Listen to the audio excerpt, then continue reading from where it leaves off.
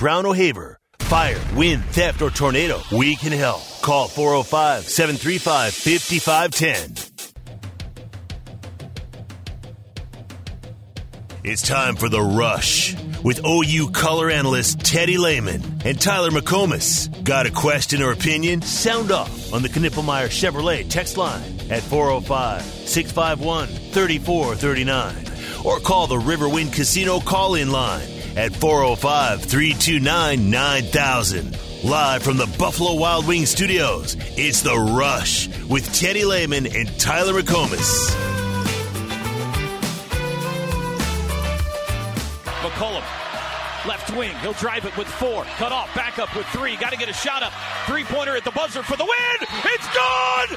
It's good! It's good! Javian McCollum wins Bedlam! Javian McCollum wins Bedlam! A three-pointer on the wing, and Oklahoma gets out the brooms in Stillwater. McCollum with 7 seconds near midcourt. Defended by Keller. Hesitates. Now drives it left, but cut off. 3 seconds. McCollum, left wing. Three-pointer at the buzzer is good, and Oklahoma wins.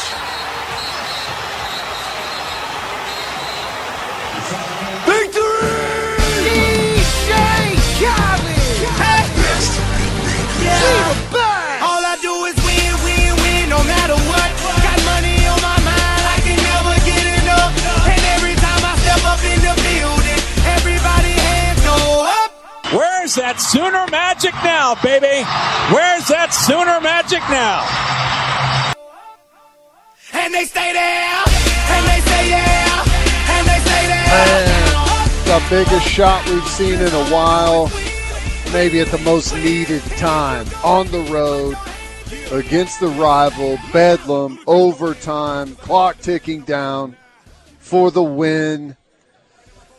I don't know, save the season perhaps if you lose that game. I don't know what we're talking about right now. I mean, Oklahoma State, what are they, second to last in the Big 12 right now? I mean, we're talking about not missing the tournament if that shot doesn't go in. We literally said that the entire week going into that game, how important it was. Yeah. Right? So if we were saying that before the game, I think we'd be at least having the conversation today. Season saving, I think it could fall into that category. And for a guy, too, that has kind of been struggling here for the past few weeks, you know? Waiting for Javian McCollum to regain form or hoping he would regain form like he was earlier in the season. I don't know if this changes his season around. I don't know if this is the defining moment of the year and OU goes on a run to end the season. I just know that shot's going to be remembered and probably talked about for a long time. It was not a matchup of two top 25 teams, but given the circumstance, it was a massive moment, man. Massive moment. Yep. I think it was a huge moment for this year's team. I think it was a huge moment for McCollum himself. He needed something like that. It's been tough going for him. It just hasn't been smooth. His three-pointer hasn't been there like it was early. You know, he's still been a massive contributor for the team, but he needed a big moment like that, I think, to get him back on track. Hopefully that's the case because, buddy, it is that saved the season, but it ain't over yet. No, you got 4 tough games left, and the next 2 are going to be brutal. Well, here's your toughest week ahead. At number 8, Iowa State, and then number 1, Houston at home. This is your toughest week of the regular season. But, man, 42 points in the second half. I know some will say, well, OU scored 84 points on Saturday. Yeah, it took overtime to get there. OU scored 42 points and a half on Saturday. I like it. I love it. They did not shoot the ball well in the first half, and it all came together in the second half. They made a run, took the lead, and biggest shot that I can remember for OU hoops in a while. And by the way, we talked on Friday. The spread was at OU minus 2.5 when it opened. OSU actually closes the favorite in that game. That line moves all the way to the other side, and OSU, I think, was a 1.5-point favorite at tip-off. Yeah. Well, I'm glad they got it. Yeah, it was beautiful. It didn't always look great. God, it was beautiful. There were moments in that game where it was like, oh, man, this is close to slipping away from them. But, man, they really came out of half and answered nicely, cut that 8-point lead, think down to 2 or maybe even tied it up in a hurry. And, we're right there at their heels, Oklahoma State's heels, the rest of the second half, and had a chance maybe to win the thing there at the end of regulation the last couple of minutes, but got it to overtime and, hit the game winner. What can you say? It was awesome. Sweet, man. It was, like I said, the opening segment, best possible outcome for that game. Yeah. For them to get up 11, and they were thinking, we got him, man. Final Bedlam game in Stillwater for Hoops 2. We're going to get them. Heck, maybe we'll even blow them out. And to beat them that way and to beat them that fashion, that one hurt them walking out of GIA, which is what you wanted. Perfect outcome. Less than ideal look on that final shot, but the perfect result, which even makes it better, man, that you hit a shot that level of difficulty to win the thing. Yeah. Headed to Iowa State, though, who is top 10 team, really good defensively, and I don't think they've lost a home game this year, have they? I think the last time they lost a home game was when OU beat them last year in Ames. Probably right. No, I'm serious. I think that's actually the stat. Yeah, they have it going right now, playing really, really good basketball. So, going to be a tough one. They got a win over Houston at home. They've got a win over Kansas at home. They've got a win over Tech, TCU. I mean, they've held serve really nicely at home. So it's going to take something special to go in there and get the win. But you never know. That's why you play the game. When was that Iowa State game last year? It was on February 25th. So 366 days since the last time they've lost a game at home. Wow. Maybe you can end that streak as well. No, hey, look, Bedlam men's hoops was awesome on Saturday, but it was a weekend full of great things around here, man. Yeah. I'm going to try to mention all of them. I'd probably forget one or two because so many great things happen. Friday night you had OU women's gymnastics, who's a blue blood in this sport. They run that. Highest score in program history. 4th highest in NCAA history. Wow. So that was a great way to start off the weekend. OU softball was, 5-0 on the weekend at the Mary Nutter.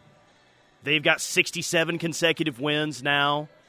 OU baseball, 3 out of 4. They win 20-0 in their first game against Wright State. Scored like 44 runs in the first 3 games.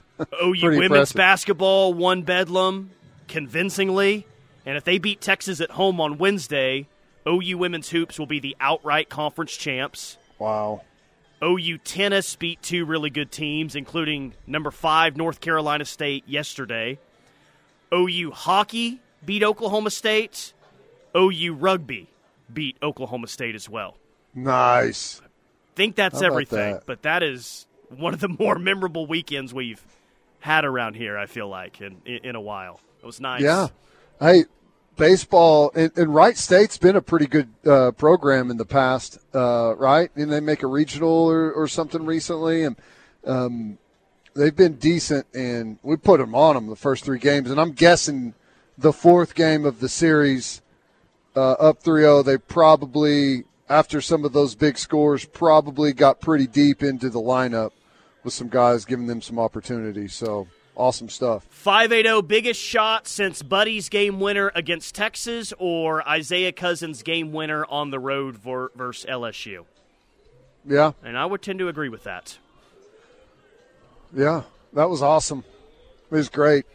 4:05, who was the OU player yelling, "Go home" at the Aggie fans, SGA style, after the game? What was it? Not the guy who hit the shot, Javian McCollum, yelling "Go home"? I don't think so. Maybe. I'm not exactly sure. Maybe I think in the moment right after he hit the shot it was, but maybe you're just talking about some other point. It looked like there was some pretty intense back and forth going on there. Yes. A minute or so, 2 minutes after the shot, kind of as everyone's clearing the They're waving at the court. fans as they walk out. It was beautiful. That was awesome. Reno Goat says, after this weekend, I'm ready to take on the Pokes in some meat judging. Have their number Careful. that as well. Careful. Meat judging and Baby girl? Cornhole. No. Baby girl vibes there, huh?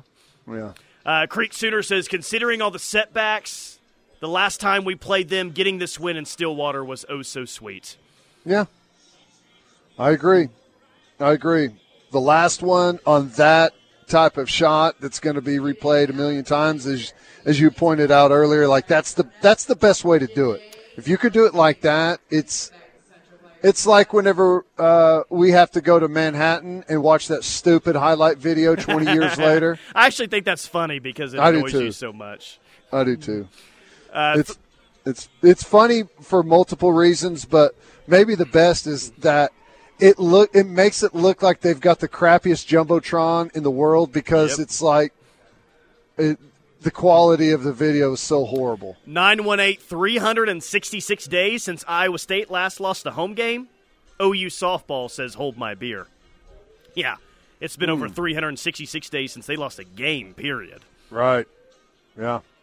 What's the count? What are we up to now? 67, and they play a doubleheader on Friday, so be advised on that deal. Awesome. Yeah, they had a much better weekend this time around. Beat a good Mississippi State team on Friday, turned around late in Run-Ruled, Wisconsin, got back up early the next day, and who they beat that game? San Diego State, I believe. It's a good weekend all around. 5-0 for the softball team. And they're throwing a lot of pitchers right now. Yeah. And they go legitimately like 5, I think even 6 deep at this point. Like S.J. Guerin got her first appearance last week in Louisiana, and it was like this. It's gotten to the point where it's like this. It was this feel-good story last weekend. They put her out again this weekend. I think she went an inning and a third, inning and 2/3 scoreless. So I don't think that she's the ace of this team or anything. But it's kind of gone from, oh, yeah, this is a fun story, to, oh, yeah, she can absolutely help this team this year on a regular basis. Well, that's good. That's good. You know, it always helps to have that type of depth. I mean, that always to me, and I don't know, we have a great defense, which I don't think they get enough credit for. Always a great offense. But I think the real thing that separates Oklahoma in the tournament, whenever they finally get there and get into postseason play, is their number 2 and 3 pitchers are way better than most other teams. Like, their number 1 pitcher is better, yeah, but there's a lot of teams that have an ace that's pretty dadgum good. It's those 2 and 3 pitchers for Oklahoma that really separate them. Yeah, well, and because of that, their ace isn't, stretched thin by the end of the season. Like, right. You're seeing OU's best in the rotation, 1, 2, 3, fresh at the end of the year because they do throw so many arms throughout the year. Like softball forever was, let's have, kind of to your point, was let's have one dominant ace and then a good number 2 that can take the pressure off her at times, right? Yeah. OU's like, forget that. Like, they had 3 legitimate aces last year. They've got 6 arms this year. We don't want to have just 1 or 2. We'll have 6 arms that we'll throw.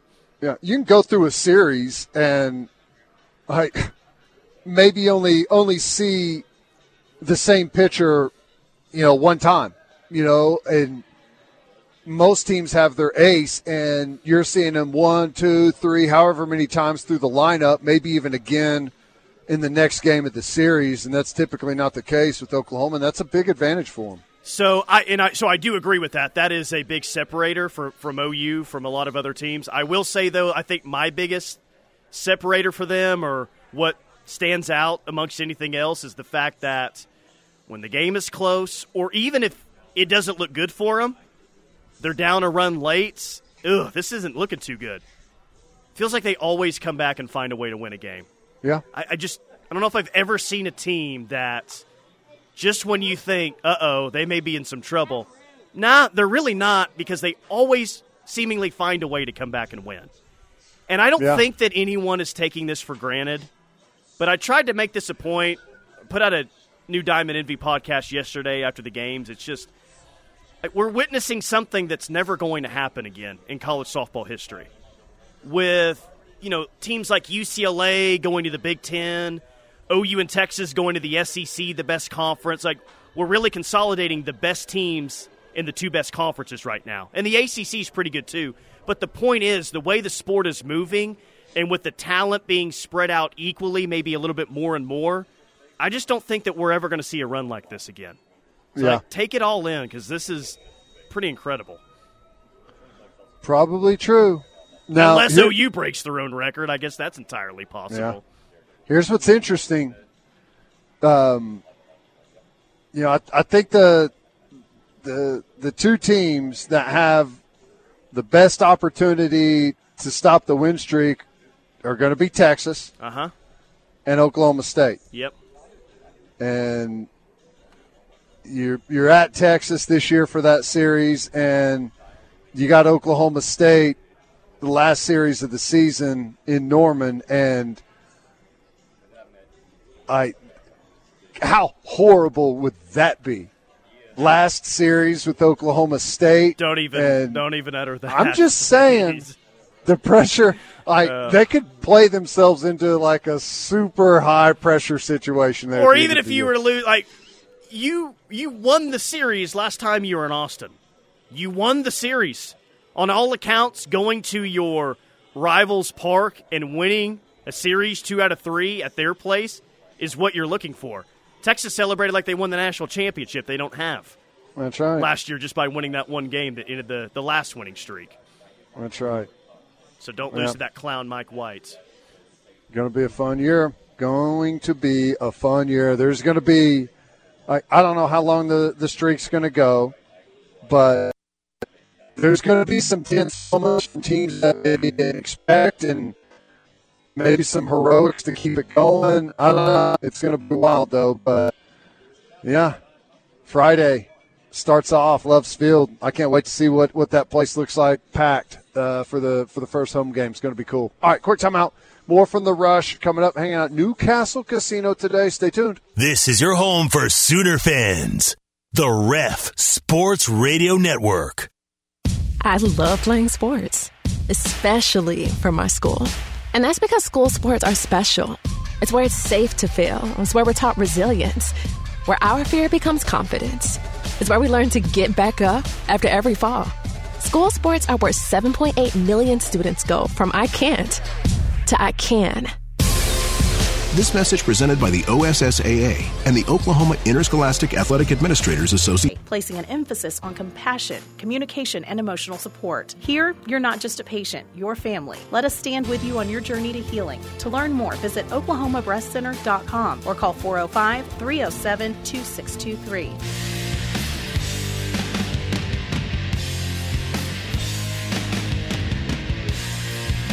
Final hour on a Monday. It is The Rush on the Ref. Tyler McComas, Teddy Lehman. Keep the text coming. 405-651-3439 on the Knippelmeyer Chevrolet text line. I found a list today of the 5 best non-conference games in college football this year. I know we're not worried about the non-conference slate around here because there's not seemingly a great non-conference game, which who cares? We're more worried about the SEC slate. Tell me how many of these top 5, though, you're genuinely interested in. And it's going to lead to a question for me.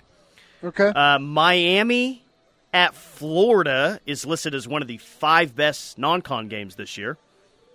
I feel like that's week 1. Yes, I'm interested. Okay. I mean, not nearly as interested as I am in probably most of the others, but, I think it's a big year for Miami. I think for the two Florida's programs, it's not going to mean anything in the grand scheme of things, but for those two coaches, it's going to mean quite a bit, potentially. Sure. Texas at Michigan, week 2. Interested in that. Yeah, well, clearly interested in that. Let me ask you something. Can I back up to the Miami-Florida thing? Uh-huh. Are we in a weird position to where now we are rooting for SEC teams to beat other people? I'm not there. Okay. Well, all right. I'm still in a position to root against Miami. I feel like, if anything, I'll root against SEC teams in the non-conference. All right. What does that say of me? I think now with the 12-team playoff, you root against everybody everywhere. Yeah, I think I'm you want all the good teams to lose. I'm definitely not going to start rooting for Texas. I can promise you that. I don't care if they're in the SEC or not. Go Michigan. No doubt. Go blue on that one. Anything to add on Texas and Michigan before we move on? No, but I do think that is it's a really interesting game. Do you know who Michigan's opener is off the top of your head? I mean, no, but I'm sure their head coach will be suspended for it like the past 2 years. I mean, that's a big test right out of the gate for a team that's, they're the reigning national champs. They've got a new head coach. I mean, there's going to be a lot of continuity for them, but it's still, I mean, that's a brutal early test. They got Fresno State first game. Clemson and Georgia, I believe that's a neutral site game. Yeah, well, I guess how long before we seriously start to worry about Dabo and Clemson? He's the highest paid head coach in college football right now. I know, and remember last year down the stretch, he got that tough question, and I thought he answered it really well, but the fact remains that you've got that fan base to where they're used to a certain level of football team, and you haven't had that team in a while, and I don't know how long they're going to give it before they start to get restless. I actually found one of these games I will be rooting for an SEC opponent in the non-conference. LSU and USC. That game's in Vegas. Yeah. We'll be rooting for the conference in that one. USC's got a tough little early part to their schedule. I know they play Michigan fairly early, right? LSU early. Well, I think they got a pretty difficult end to their schedule as well. It's difficult all around for USC next year. Best of luck to those guys. They got their LSU first game, at Michigan third, Wisconsin fourth, at Minnesota fifth, Penn State sixth. So that's a tough early part of the schedule. And then the fifth mention here, I mean, it's kind of a non-conference game, though Notre Dame plays a lot of ACC teams. Florida State at Notre Dame. It's half non-conference, half conference, in a way. Yeah. Well, I don't know. I like Notre Dame in that one, but why am I drawing a blank on who their quarterback is? They got Riley Leonard from Duke. That's right. Another transfer quarterback for him. Yep, and I think even better than the quarterback they had last year that transferred in. How about this is your new world of college football? Who are the two quarterbacks going to be in that game? Okay, Notre Dame has the Duke transfer, and Florida State has the former Clemson, now former Oregon State transfer, and DJ Uiagalelei. Okay, all right, sounds good. Golly, that's a good point. That's weird. I really mention all those non-conference games to really kind of bring up this. Is that going to be gone of the days of multiple great non-conference games? I wonder if the non-conference mentality is going to shift at all with the conferences, the new playoff, the uncertainty, if we're going to play 8 or 9 conference games in a few years. I know OU's got Michigan on the schedule.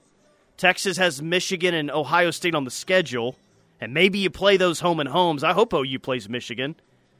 But are we routinely going to see an upper ends non-conference opponent every single year if it's a 9-game conference schedule like everyone thinks it's going to be? Yes. And I think it's because of we're going – well, I say yes. You have to remember it all comes back to the networks. The networks want those games. That's what people watch. And when the networks want those games, the network get those games. So I think you're going to. Now, I'm not sure what it's all going to look like because I still believe that they're going to do that upper division that, maybe it's you've got the SEC and the Big Ten, 2 giant conferences, kind of like you have in the NFL and some different divisions. I don't know what it's all going to look like, but I think the scheduling is going to end up being much better. And everyone's still going to play maybe a couple lower-tier games because they feel like they have to keep those other schools afloat and pay them money to come in and not look like they're just destroying the second level of college football. But I do think that you're going to get good games. I hope you're right. I just remember Matt Rule saying last week, why would I play any high-level non-conference opponents right now? Look what the Big Ten looks like. Look what my schedule looks like now compared to what it used to.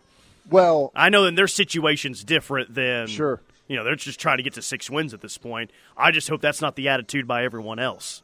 Well, it's not going to matter. Like that, I think the scheduling is probably going to be, to some degree, taken out of people's hands. Yeah, it could be. I think it's going to look a lot like the NFL, where you probably have however many conference games, and then you'll probably cross over and play a game or two from the Big Ten or what other conference it settles on, most likely the Big Ten. OU will play the Baby Girl Conference, which means all the California schools in non-conference. That's what that means. Yeah. I kind of think that's what you're going to see. And because I think you're going to end up having a commissioner, and I think that some of the scheduling's probably going to be taken away from the athletic departments. Creek Sooner says, I've always been torn on this. Would you rather have Texas lose all/most of their games, including to us, or win all/most of their games, but lose to us? I want them to win most of them. I think we are better as a football program when Texas is better. I agree with that overall point. And beating them is more fun. Beating them is fun regardless, but it's a lot more fun, I think, when they're good. It's just the road to get to that point it's kind of it's tough. Yeah. Well, it's with it, like you would hope that they're in a good spot when you play them, but you're not going to root along the way for that to be the case, if that makes sense. When are the last 2 times we went to a national championship, or when's the last 2 times Texas went to a national championship? Oh, when both programs were nationally relevant. Yeah. Yep. How many times did it happen from 2000 to 2009? Yeah. We went in 08, they went in 09. We 6 went times? in 04, they went in 05. Yep. I think the 2 programs feed off of each other, and that rivalry drives the program to new heights. So Ardmore Sooner says, we will never root for the SEC. Lesser programs root for their conference. Never at OU. Good point. That's true. Speaking of the SEC, are they going to move it to 14 teams in the playoff? Yeah, at some point. I'm trying to go back and find what I read on Saturday, essentially saying that with the expanded playoff, the SEC and the Big Ten here it is. The Big Ten and SEC are pushing for 4 guaranteed auto bids from their leagues. That's too much. Big Ten and SEC want 8 of the 12 in the playoff. That's too much. 4 guaranteed automatic bids, man. Maybe it's not. Let's see. Last year in the SEC, your 4 auto bids would have been Georgia, Alabama, Texas, and Missouri. Well, the Pac-12 is still around, so throw Washington in there. No. I'm saying 4 auto bids. You would have had the top 4 teams in the SEC. Okay, so I thought you were talking about conference champs there around the country. No. Yes. No, you would have had Georgia, Alabama, Texas, and Missouri. Right. I think what the SEC is going to argue, and it's a fair point, it's, okay, well, if you're not going to give us a certain amount of automatic bids like 4, then you better take into account that our teams are playing better teams than any of the other conferences week in and week out. That has to be weighted. Well, yeah, they are right now. Things – there's an ebb and flow to things, and, the SEC's had it going for a long time, and there's no reason to think that that's going to massively change. But there is an ebb and flow to things, and 4, I mean, maybe 4 is not too much whenever you think of it, but I don't know. I just kind of think of the auto bid thing as it's kind of silly to go 4 deep on the auto bid. I mean, they shouldn't limit you, but what if your 4th team just flat out isn't very good? Is that really what's best for everyone? I don't think so. I think you know what the SEC and Big Ten are trying to do. Hey, we run this thing. Let's try to get a little bit of a hookup here. They are. They're trying to negotiate to find a way to make the most money, and I understand that. All right, quick timeout. More from the Rush coming up. Couple of segments left here from Newcastle. This is the Apply. Learn more at hhs.gov/giveblood. Brought to you by the U.S. Department of Health and Human Services.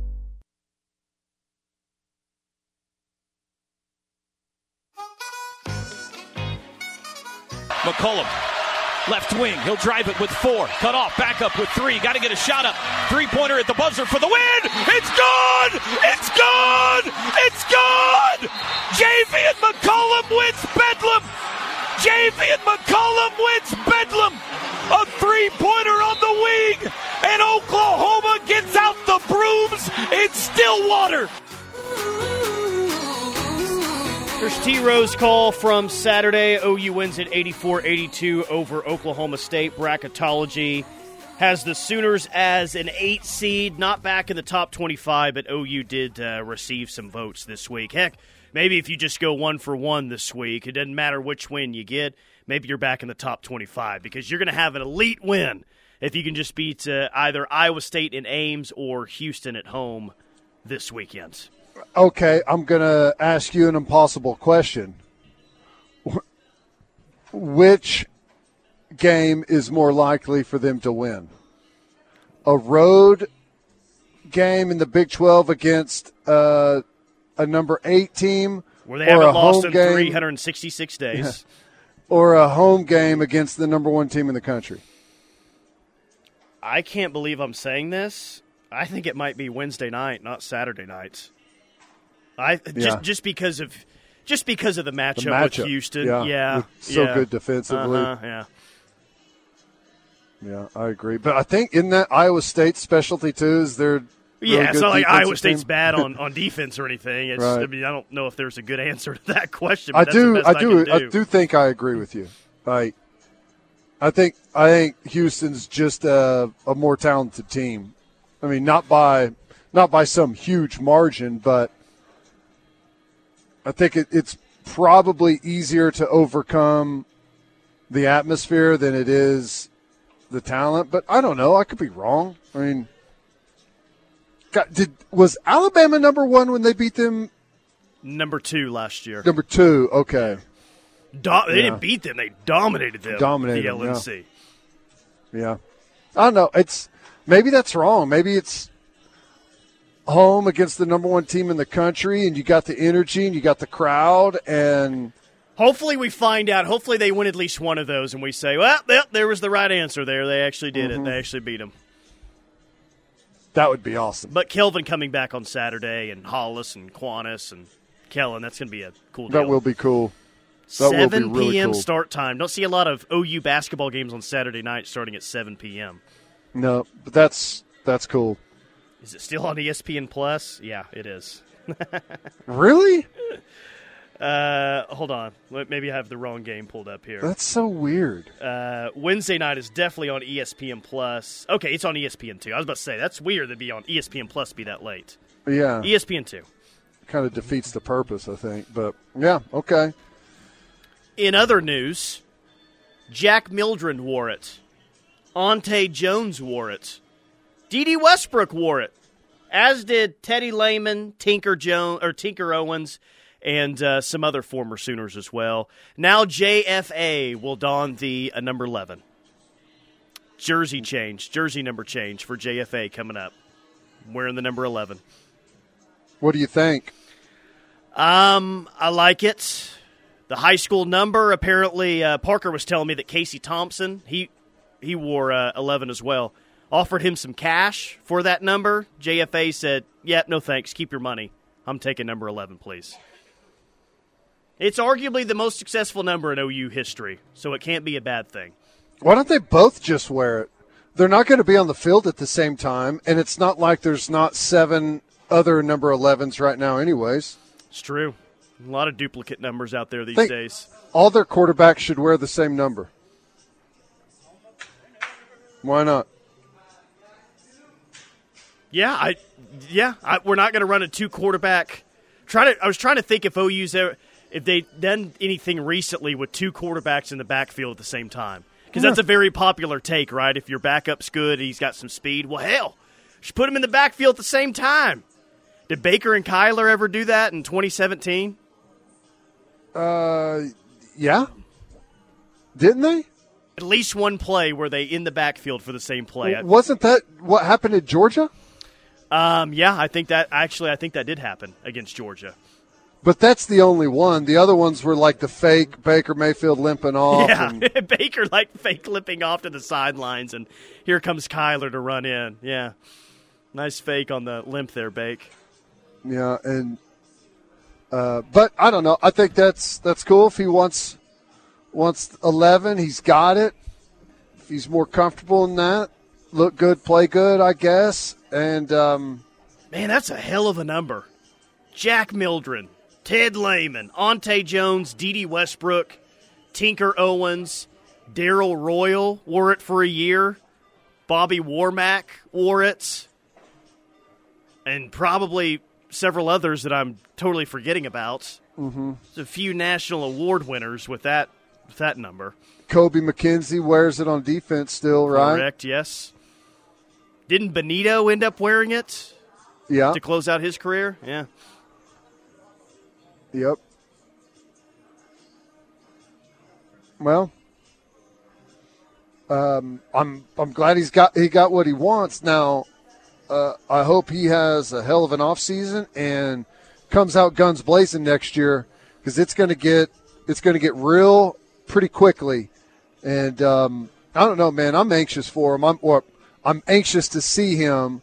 I think he's going to perform really well. Yeah, I guess do I have concerns with him? Like, sure, yeah, of course. But it's like nothing physically that concerns me about Jackson Arnold. That's what I was about to say, though. What's the concern?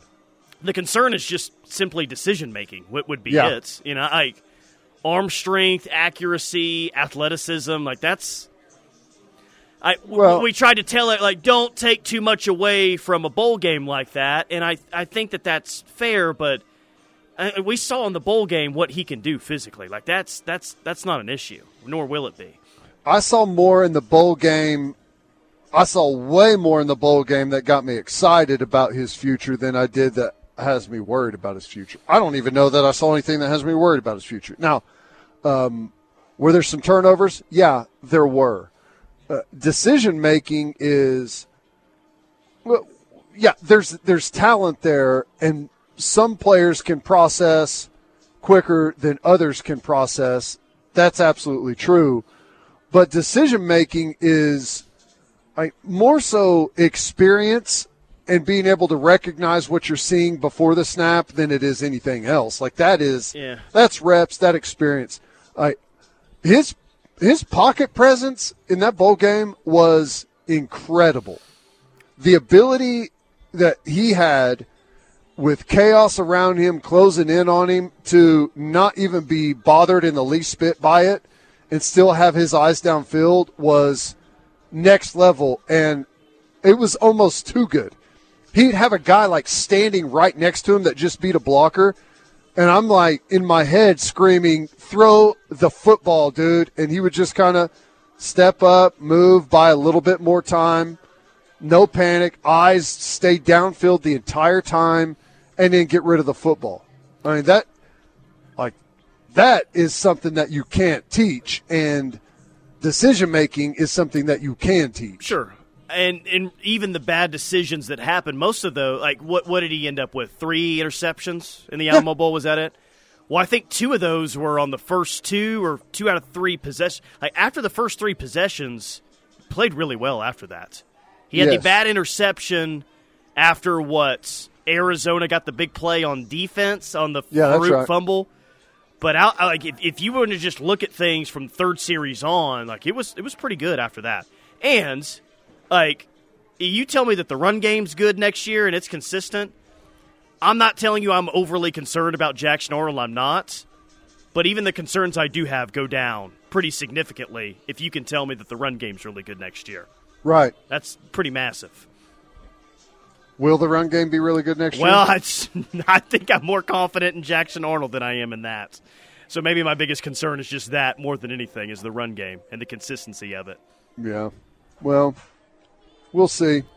We'll see. Cautiously optimistic. All right, quick timeout. More from the Rush coming up. We will wrap things up next. Stay tuned. This is the Ref Sports Radio Network. If you're looking for a no appointment needed doctor's visit, head to Final segment of the day, wrapping it up on this Monday. The Riverwind Casino and Hotel, bringing you the final hour of the Rush. What do we have tonight in terms of big Monday basketball games? We've got West Virginia at Kansas State, and we've got 15th-ranked Baylor at TCU. So no real heavy-hitter basketball games within the conference. Cincinnati will be at Houston on Tuesday, BYU at Kansas on Tuesday, of course OU at Iowa State on Wednesday. So not any great necessarily midweek matchups, but Saturday is KU at Baylor, Houston at Oklahoma, just a couple of mentioned there. So Saturday will be a lot better than the midweek, but it looks as though Houston's going to end up winning the league, man. Yeah. They're a full game up right now. And they get to play Kansas at home to end the season. That's going to be a good game. I still, for whatever reason, haven't been able to watch nearly as much Houston as I have everyone else. I've seen plenty of Kansas. I've seen, Baylor multiple times, seen Iowa State multiple times. I still have only seen, I think, a half or something of Houston. Did you usually see the highlights from their win against Baylor? I think it was, didn't Houston hit a shot at the buzzer that didn't count? Yep. They went to overtime. Is that right? Yeah, they hit a shot at the buzzer, and it looked like they just won the game on a crazy shot, but it didn't count. But they went in overtime and won anyway. Man, I think Baylor's pretty good basketball team. As do I. They have played the big boys extremely tight, and what other games they've lost have been really close battles. They're a really solid basketball team. I mean, between Houston, Kansas, Iowa State, Baylor, and then, what's that, 4, and then 2, 3 other just kind of mid-seed teams. Big 12 has a chance to do really well in the tournament. I do too. Big 12 conference champs, not for basketball, but for football when OU's out of it. OU's odds are plus 5,000 to win the SEC. K-State listed as the favorite at 3-1 to win the Big 12 next year. Yeah. I thought Utah would be the favorite. Yeah, that's who I would take right now. But, Utah is going to be playing in unfamiliar territory for the most part, right? And to be honest, I don't remember seeing their schedule, what it looks like. And I know they're at OSU. I think that's their toughest game. Yeah. K-State favored. Utah at 7-2, so it's like plus 350. Kansas with the third highest odds. Then it goes Arizona, Texas Tech, UCF, Iowa State, then Oklahoma State at 16-1. Surprised by that. Team that played in the conference championship last year and returns their best player, and also the 48-year-old quarterback they have. Yeah. Well, Kansas is a team to look out for, too. I know you mentioned them, but if Daniels is anything close to what he was before the injury, and they got some other good guys coming back, they're going to be incredibly dangerous again. All right, that's it for us. You guys killed it on the text line again. As always, you drive the show. We're just along for the ride. Let's go have an ice-cold Pacifico.